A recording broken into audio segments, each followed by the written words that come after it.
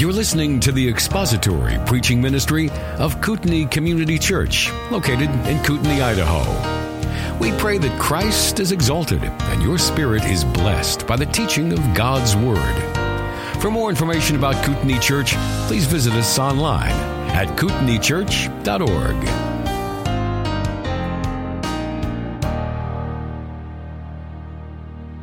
One of the battles that we fight as Christians in nearly every area of our life is trusting in the sufficiency of what God has provided. And whether we're talking about Scripture or the sacrifice of Jesus Christ on the cross, there is this constant desire inside of the human heart, because our hearts are idol factories, to begin to suspect or to pull back our trust in the sufficiency of what God has provided. There's a battle going on in our own day over the sufficiency of Scripture. And really the question that arises in so many areas of Christian theology and church polity and philosophy of ministry is, do we honestly believe that Scripture is enough? Or do we need more? Do I need something beyond what is in Scripture? Whether it is a whisper, a still small voice, or whether it is private revelation, or whether it's a modern day prophet, do I need something beyond what God has provided in Scripture? Or is Scripture all that I need for life and godliness? And we constantly have to battle that temptation to be looking for something outside of God's written revelation for assurance or comfort. In fact, I was just recognizing this morning how prolific this false doctrine is amongst the church today. I can think of dozens of issues that the church faces that all go back to a lack of sufficiency, a lack of belief and trust in the sufficiency of Scripture. And another thing that we lack belief in the sufficiency of is the provision of God for our salvation in Jesus Christ. Now, we confess, obviously, that the death of Christ is sufficient to atone for our sin, and we believe that. We place our faith in it. We trust that, and that is all part and parcel of being born again and the work of regenerating grace in the heart of the Christian. But really, that is not an intellectual assessment to the sufficiency of Scripture that we lack. It is a settled relief and trust in a sense of relief that this is true, and a trust in the fact that God has provided everything we need in the person of Christ and in the work of Christ.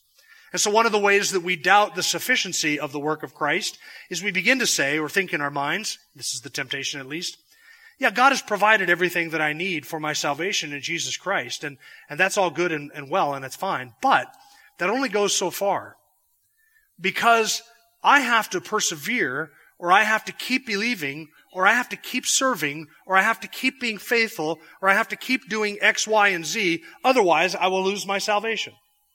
Just the general Christian belief that salvation can be lost, that it can be given back, that it can be forfeited, that belief itself is a denial of the sufficiency of Jesus Christ and His work to save His sheep. Do we believe that Jesus, in that one death, that one sacrifice, the shedding of that one blood with that one offering, actually fully and forever saves, sanctifies, and secures His people everlastingly without any human contribution, without any human work, or without any human endeavor whatsoever? Do we honestly believe that? Reformed doctrine is the belief that in the death of Jesus Christ, through that one sacrifice, God has done all that is necessary to save all that the Father has given to the Son. That is the confidence of Reformed theology. The belief that that sacrifice of Christ paid for my sin and secures me everlastingly, and that no human work or contribution is necessary to complete it, to effectuate it, to make it effectual, to make it mine. That God has, in the death of Christ, done everything necessary to guarantee the salvation of all whom He has desired to save. That is the heart and soul of Reformation theology. That is the heart and soul of the doctrine of the sacrifice of Jesus Christ. And it is just that exact portrayal of the sacrifice of Christ and His death on the cross that the book of Hebrews makes so evident, as the author describes the totality of Christ's work through that one sacrifice, comparing it to the Old Testament sacrifices, the animal sacrifices. What Moses and Aaron and the Old Covenant and the animal sacrifices could never do, Jesus Christ in that one sacrifice has done permanently and everlastingly. That's the confidence that the author of Hebrews wants his readers to walk away with. So we're picking up today at verse 23. We looked last week, and we've actually been comparing the difference. There's something of a transition now, a little bit of a conclusion to the author's argument in verse 23, which you'll notice is why he begins with the word therefore. He's beginning to change, he's changing the argument just a little bit. He's going to start focusing on the once-for-all nature of the death of Christ, something he has mentioned up to this point on a couple of occasions. But for the next chapter or so, it's really going to be about the one-time, complete sufficiency of that one sacrifice on the cross. That's going to be the emphasis of it. So we left off with verse 22, where the author says that without the shedding of blood, there is no forgiveness.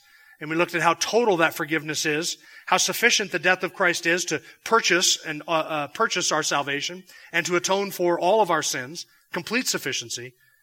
And in comparing the old covenant with the new covenant, we see that the mediator of the new covenant has done what the old covenant could never do, what Moses could never do. He has actually provided for salvation and put away sin entirely. That one death, complete sufficiency. So now we come to verse 23. Let's read verses 23 and 24, and I want you to notice an admittedly difficult concept that is raised in verse 23. See if you see what it is. Therefore, it was necessary for the copies of the things in the heavens to be cleansed with these, but the heavenly things themselves with better sacrifices than these. For Christ did not enter a holy place made with hands, a mere copy of the true one, but into heaven itself, now to appear in the presence of God for us. Nor was it that he would offer himself often, as the high priest enters the holy place year by year with blood that's not his own. Otherwise, he would have needed to suffer often since the foundation of the world. But now, once at the consummation of the ages, he has been manifested to put away sin by the sacrifice of himself. And inasmuch as it is appointed unto men, for men, to die once, and after this comes judgment, so Christ also, having been offered once to bear the sins of many, will appear a second time for salvation without reference to sin to those who eagerly await him. Did you notice the repetition of something in that passage? Did you notice the contrast of often with once? How many times did we read the word once? It's in verse 25, it's in verse 26 twice, it's in verse 27, it's in verse 28. And that's contrasted with the idea of Christ doing something often, once versus often. The repeated nature of the Old Testament sacrifices, the something they had to do often, demonstrated its insufficiency. It actually could not put away sin. But now, the author says, now, once at the foundation of the world, at the consummation of the ages, he has been manifested to put away sin by the sacrifice of himself. That one sacrifice puts away sin entirely. Does away with it. Complete sufficiency. In that one work, that one sacrifice. That's the emphasis of this passage. So today we're looking at verses 23 and 24, and we're going to see as he concludes his argument, he's making a statement here that kind of concludes what he has said before. But then in verses 23 and 24, our focus shifts ever so slightly to Christ's ministry now in heaven. And you'll even notice that verse 28, he speaks of Christ appearing a second time. He is coming again. So verse 23 through 28 really describes the complete sufficiency of this one work, and now Christ has gone into heaven, and he appears now in the presence of God for us, and we are waiting for him to come again with salvation to those who eagerly await for him. Not to deal with sin, verse 28 says, but to give us salvation. So now the emphasis, as he concludes it, the emphasis is now upon what is Christ doing now, and for whom is he doing that work. And we're going to see that also helps describe the sufficiency of Christ. There is a difficult concept in verse 23 for us to grasp. Just nod your head if you noticed what you think that difficult concept might be. Nobody? Okay, maybe I invented a difficult concept in verse 23. No, I didn't. The difficult concept is this, that things in heaven needed to be cleansed by the blood of Christ. Did you see that?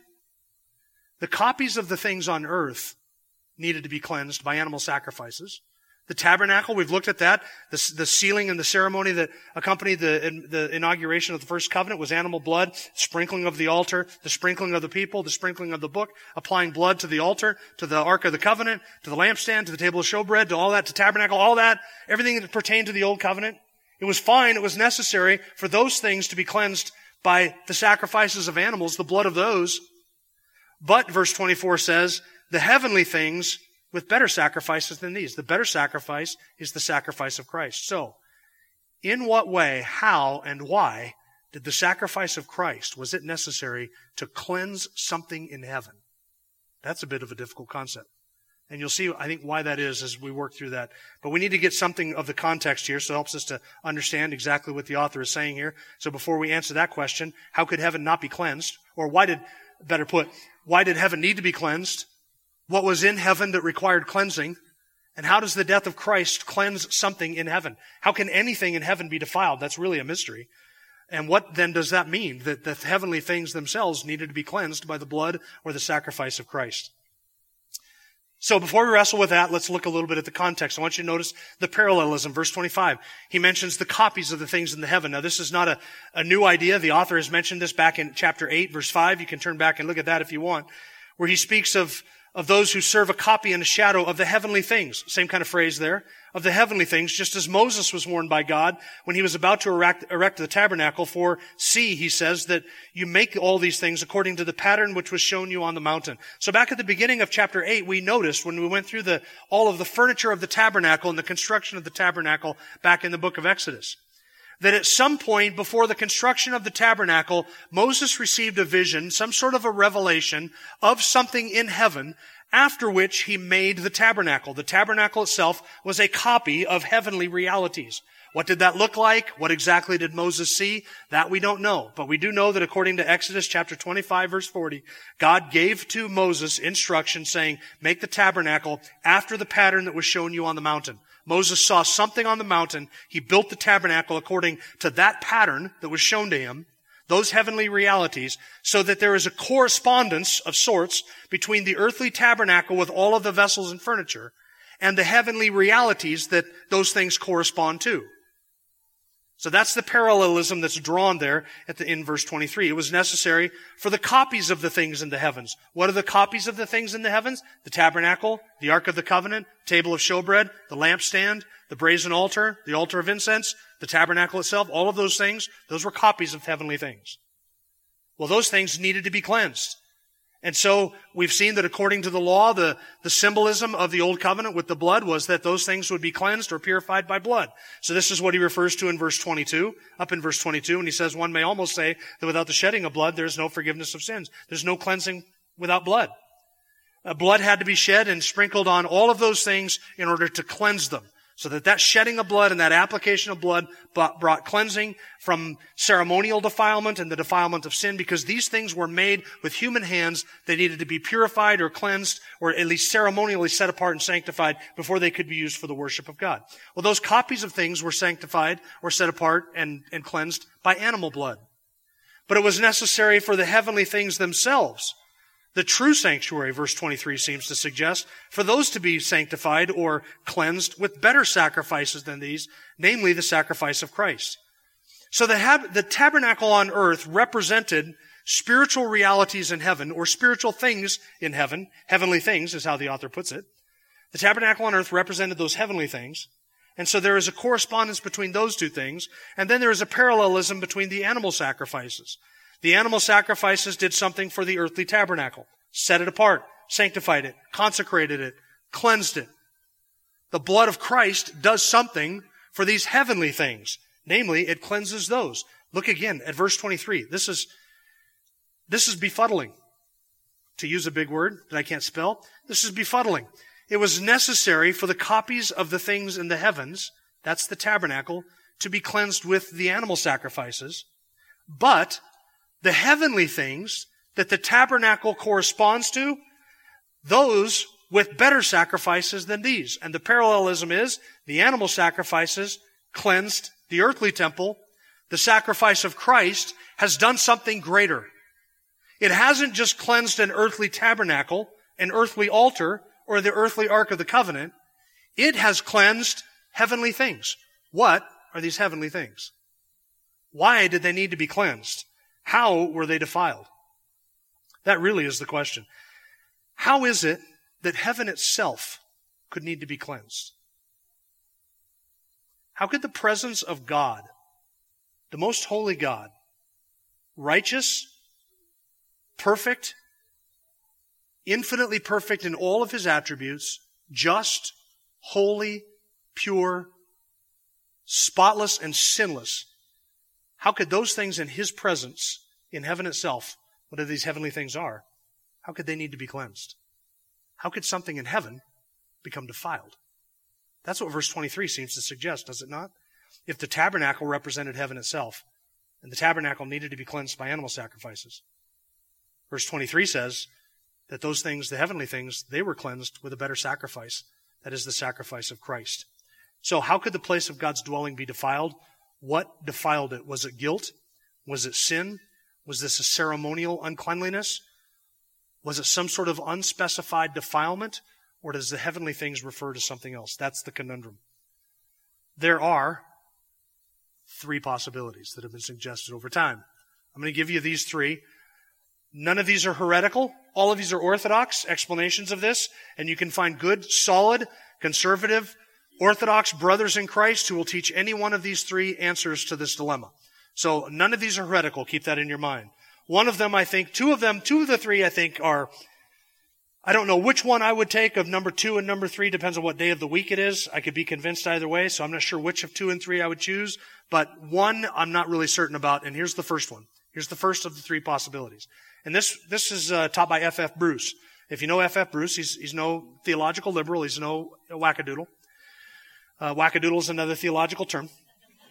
F.F. Bruce is no wackadoodle, but here is what F.F. Bruce says. F.F. Bruce says that the heavenly things refers to our conscience. That it refers to the conscience. Now, here's the case that he would make. He would say heaven cannot be defiled. Obviously, the presence of God cannot be defiled by any kind of sin that would go on there. God is separate from sinners. He could never be in the presence of that sin or that defilement for thousands of years waiting for the death of Christ. So since heaven cannot be defiled, this heavenly things must refer to something that is not actually in the presence of God, that is not an actual heavenly reality. So he would take heavenly things to refer to the conscience. Now, the author here in Hebrews chapter 9 has already referred to the conscience and how the cleansing of Christ, the blood of Christ, cleanses the conscience, something that the Old Testament sacrifices could never do. So he would say that the heavenly things there refers to the conscience because the conscience has already been mentioned, so it's familiar with the readers there. And since we as Christians are the body of Christ, the dwelling place of God in the Spirit, since God dwells inside the believer, we therefore become the dwelling place of God in a spiritual sense. And so since we are the dwelling place of God in the spiritual sense, the heavenly thing that is cleansed must be the conscience part of us which dwells with God in that spiritual sense. Does that make sense?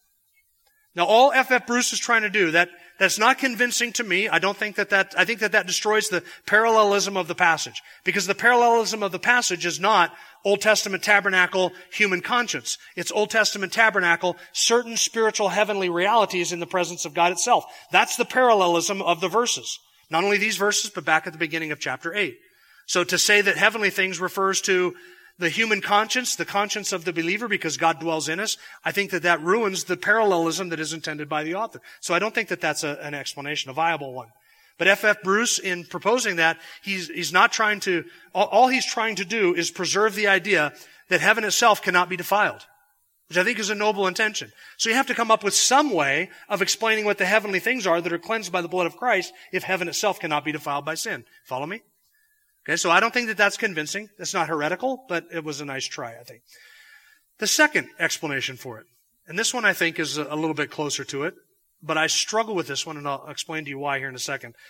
The second option is that heaven actually was cleansed from a certain kind of defilement by the death of Christ. That heaven actually was cleansed from a certain kind of defilement by the death of Christ. What would that defilement be? What was the scene of the very first rebellion? What was the scene of the very first sin? Where did it take place? It was in heaven, wasn't it? And whose rebellion was it? It was Satan's rebellion. So it has been suggested that Satan, with his sin, his pride, his act of rebellion in heaven, by which he and a third of the angels were cast out and cast down to earth, that Satan, in that act of rebellion, defiled in some sense, in some way, heavenly things, the very court and the presence of God. And that the death of Christ was necessary in order to deal with that defilement in heavenly things. But of course, the death of Christ doesn't just do that. It deals with our sin and reconciles all things on earth to God as well. This is why Paul in Colossians chapter 1 would say that through Christ, God reconciled all things to himself, having made peace through the blood of his cross. Through him, I say, whether things on earth or things in heaven. So Paul seems to suggest that there is a reconciliation that has taken place in the heavenly realm because of the death of Christ.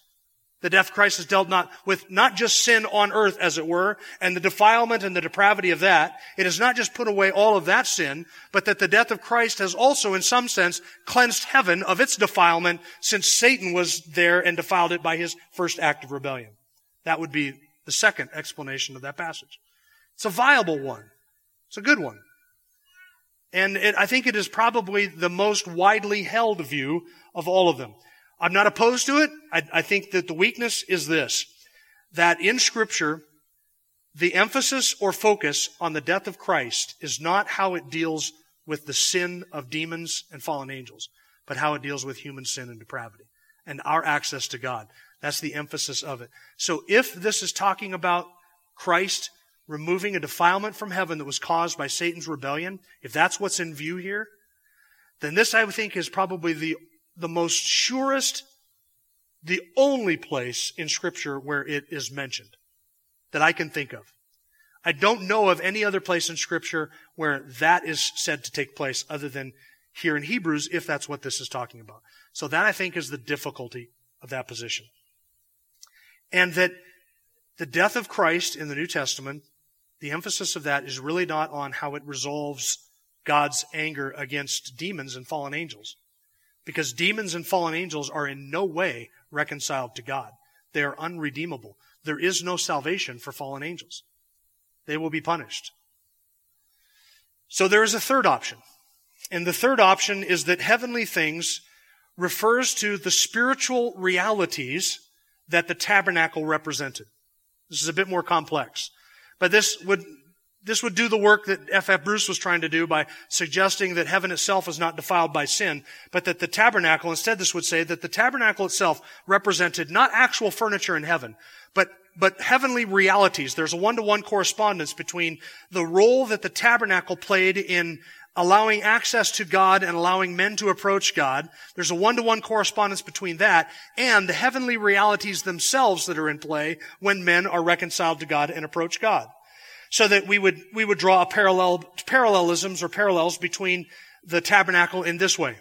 That the Ark of the Covenant really represented man entering into God's presence and approaching God. And doing so, recognizing that the law had been broken and that God would give mercy. When we draw near to His presence, we can approach the mercy seat where God dwells with people, but we can do so on the basis of blood or a sacrifice. And so the Ark of the Covenant and the application of blood to that really represents God's presence and man drawing near into God's presence, even in spite of the fact that a broken law is there represented as well. That the lampstand represented God providing light to men and shining the light into the men who are love darkness and live in darkness. That we get to enjoy the light that comes from God as a gift of grace. Before God can draw men near to Himself, He has to illuminate our minds and our hearts and our eyes. He has to allow us to see the light of the glory of God in Christ Jesus and draw us to that light through that means. And the lampstand would represent man approaching God for that light and God shining that light and drawing men to Himself. The third thing would be the table of fellowship or the table of bread. Inside the tabernacle on the right-hand side were those 12 loaves that were placed there, refreshed every week, that were made fresh every week to represent the 12 tribes of Israel. Well, that table represents God communing with man, having fellowship with man, sitting down and enjoying man face to face like we would one with another over a meal. That was what that would symbolize. And then the altar of incense itself, that constant ascension of the smoke off the altar of incense, that incense that would burn, represented the prayers of man to God. So those would be the spiritual realities of man's relationship to God that would be represented by the physical furniture of the tabernacle. Man approaching God, God giving light to man approaching God, man praying to God, God having communion with men face to face. Those spiritual realities are really what is symbolized by the furniture of the tabernacle and by the tabernacle itself. So according to this third view, since that is what in view, that is what is in view, that is what is the intended parallel between these things, that the heavenly things themselves are not physical things in heaven that needed to be cleansed, but rather it is the application of the merits of Christ's sacrifice to those spiritual realities, so that because of the blood of Christ and what God has done in Him, God can give light to those who are lost in darkness. And God can draw men to Himself, into relationship with Himself. And we can stand before the mercy seat of God and have access to God because of the blood that was shed by the Lord Jesus Christ. and we can come into God's house, or we can pray to God, and we can approach Him boldly before the throne of grace, having access to God and communing, fellowshipping with Him face to face. All of those spiritual realities are secured for us by the blood of Christ. So those would be the heavenly things. The earthly things would be the tabernacle. The heavenly things would be the actual application of the merits of Christ's sacrifice to those things that pertain to our reconciliation with God and our relationship to Him. Those things, our fellowship, our prayers, our sacrifices, our worship, our approach to God, our access to God, the light that He would give to us, God drawing men to Himself. Those are the heavenly things that had to be cleansed, secured, and paid for and purchased by the sacrifice of Christ. That would be the third explanation or possibility. Now, do any of those make sense? Do you prefer one over the other? Should we take a vote and see who wants number 2, who wants number 3, who goes with F.F. Bruce? Really, the main point is this, that just as the animal sacrifices cleansed the symbols of our reconciliation, the sacrifice of Jesus Christ has actually brought true spiritual cleansing and actually reconciled us to God. That's the main point. Whether there's a defilement in heaven or not, I don't know. It'll be curious someday to see that that's what was being described. But I think right now today, mark this date and this time, right now I think that number 3 is probably the one I would prefer. Yesterday I was in number 2. Today I'm in number 3. I think it refers to God cleansing those aspects those realities that deal with our reconciliation to God. Those things needing to be dealt with. Ultimately, sin had to be removed and put away, which is what the author says in verse 26. Otherwise, if He had not entered the holy place not made with hands, in verse 26, Christ would have needed to suffer often since the foundation of the world. But now, once, at the consummation of the ages, He has been manifested to what? Put away sin by the sacrifice of Himself. The sin issue is dealt with. That's the point of the passage. Animal sacrifices could not do that. Old Testament priesthood could not do that. The tabernacle could not do that. The sin issue has been thoroughly and completely and permanently dealt with. He has put away sin by the sacrifice of Himself. Therefore, we can be reconciled to God through the death of His Son. That's the point. Christ has done what animals could not do. Christ has done what the Aaronic priesthood could not do. Christ is the mediator of the new covenant, did what Moses could never do. Reconcile men to God. The complete sufficiency of the death of Christ. So Christ has cleansed heaven for us. That's verse 23. And second, Christ has entered heaven for us. Verse 24. Look at verse 24. For Christ did not enter a holy place made with hands. That is an earthly tabernacle like the Old Testament priest would do. But He has entered into heaven itself now to appear in the presence of God for us. When He says Christ has entered into heaven itself, He is referring there to the ascension of our Lord after His resurrection. 40 days after His resurrection. 10 days before Pentecost. When He was with the disciples, Luke records in Luke chapter 24, verse 50, He led them out as far as Bethany, and He lifted up His hands and blessed them. And while He was blessing them, He parted from them and was carried up into heaven. And they, after worshiping Him, returned to Jerusalem with great joy and were continually in the temple praising God. And then the book of Acts picks up with that same scene. Acts chapter 1. After He had said these things, He was lifted up while they were looking on, and a cloud received Him out of their sight. And as they were gazing intently into the sky while He was going, behold, 2 men in white clothing stood beside them. They also said, Men of Galilee, why do you stand looking into the sky? This Jesus, who has been taken up from you into heaven, will come in the same way as you have watched Him go into heaven. So now, the author of Hebrews here is referring to the ascension of our Lord, that He has gone into heaven. Heaven itself, again, the tabernacle, the thing that the tabernacle was intended to picture or portray, the dwelling place of God in the Spirit. That's where heaven is actually at. The tabernacle is a copy of that. Heaven itself is the very presence of God, not a symbol of that presence of God. And when the Old Testament priest, and again, here's the parallelism, when the Old Testament priest would go in to that Holy of Holies, enter into the tabernacle, and step behind the veil that one day out of the year to apply the blood to the mercy seat, the blood of the sacrifice to make atonement for the children of Israel, he would immediately come out of that and come back outside. Well, here's the picture. Our Lord, our high priest, who has offered that sacrifice, has gone into the real Holy of Holies, not the one made with hands. But He has entered into heaven itself, now to appear in the presence of God for us. And there, unlike the Old Testament priest, He has taken His seat at the right hand of the Father, the Majesty on high. And there, unlike the Old Testament priest, He has stayed, and He is then going to come back again. But He has stayed there. He has not left the presence of God, and He appears there. Look at the last couple words of verse 24, if you're reading it in the NASB. It's for us. He has gone into a heaven gone into heaven, now to appear in the presence of God for us. Those are two beautiful words. He has gone into heaven to appear in the presence of God for us. For whom? For those who are His. This describes His current ministry in heaven. He's really dealing with the issue of what is Jesus doing now in heaven. He's referred to this before. He's talked about Christ interceding for us, taking His seat at the right hand of the Father until all of His enemies are made a footstool for His feet. And when death, that final enemy, is conquered, then He will return victorious. In heaven right now, He is there for us. Imagine, if you will, coming out of a Jewish background where you're used to going to the temple and seeing the high priest, seeing the sacrifices, seeing the blood, seeing the tabernacle, the temple, all of that. You're used to seeing those things. You're used to maybe even being on a first-name basis with the high priest himself, knowing the name of the high priest, who it was. See him out in the streets in Jerusalem on his days off, meeting his family, sitting down and having dinner with him or something like that. And then imagine that you are confronted with Christian doctrine that says, no, the real, true, genuine high priest who has done a better work than the Old Testament high priest could ever do, he has left and he has gone to heaven. What is he doing there? You might even begin to wonder, explain to me how it is that a high priest somewhere else that I cannot see, who has gone away, whom I can never sit down and have a meal with, I can never refer to them by their first name, I can never see them or touch them or pat them on the shoulder or thank them for their intercession or thank them for their prayers. How is it that a high priest that I can never do that with is better than a high priest that I can walk across the courtyard and go shake his hand on a Saturday morning? How is it better to have a high priest who is in heaven than a high priest who is here on earth? The high priest on earth I can talk to. I know him. I know his name. I can have conversations with him. We've been good friends. How is having a high priest in heaven better?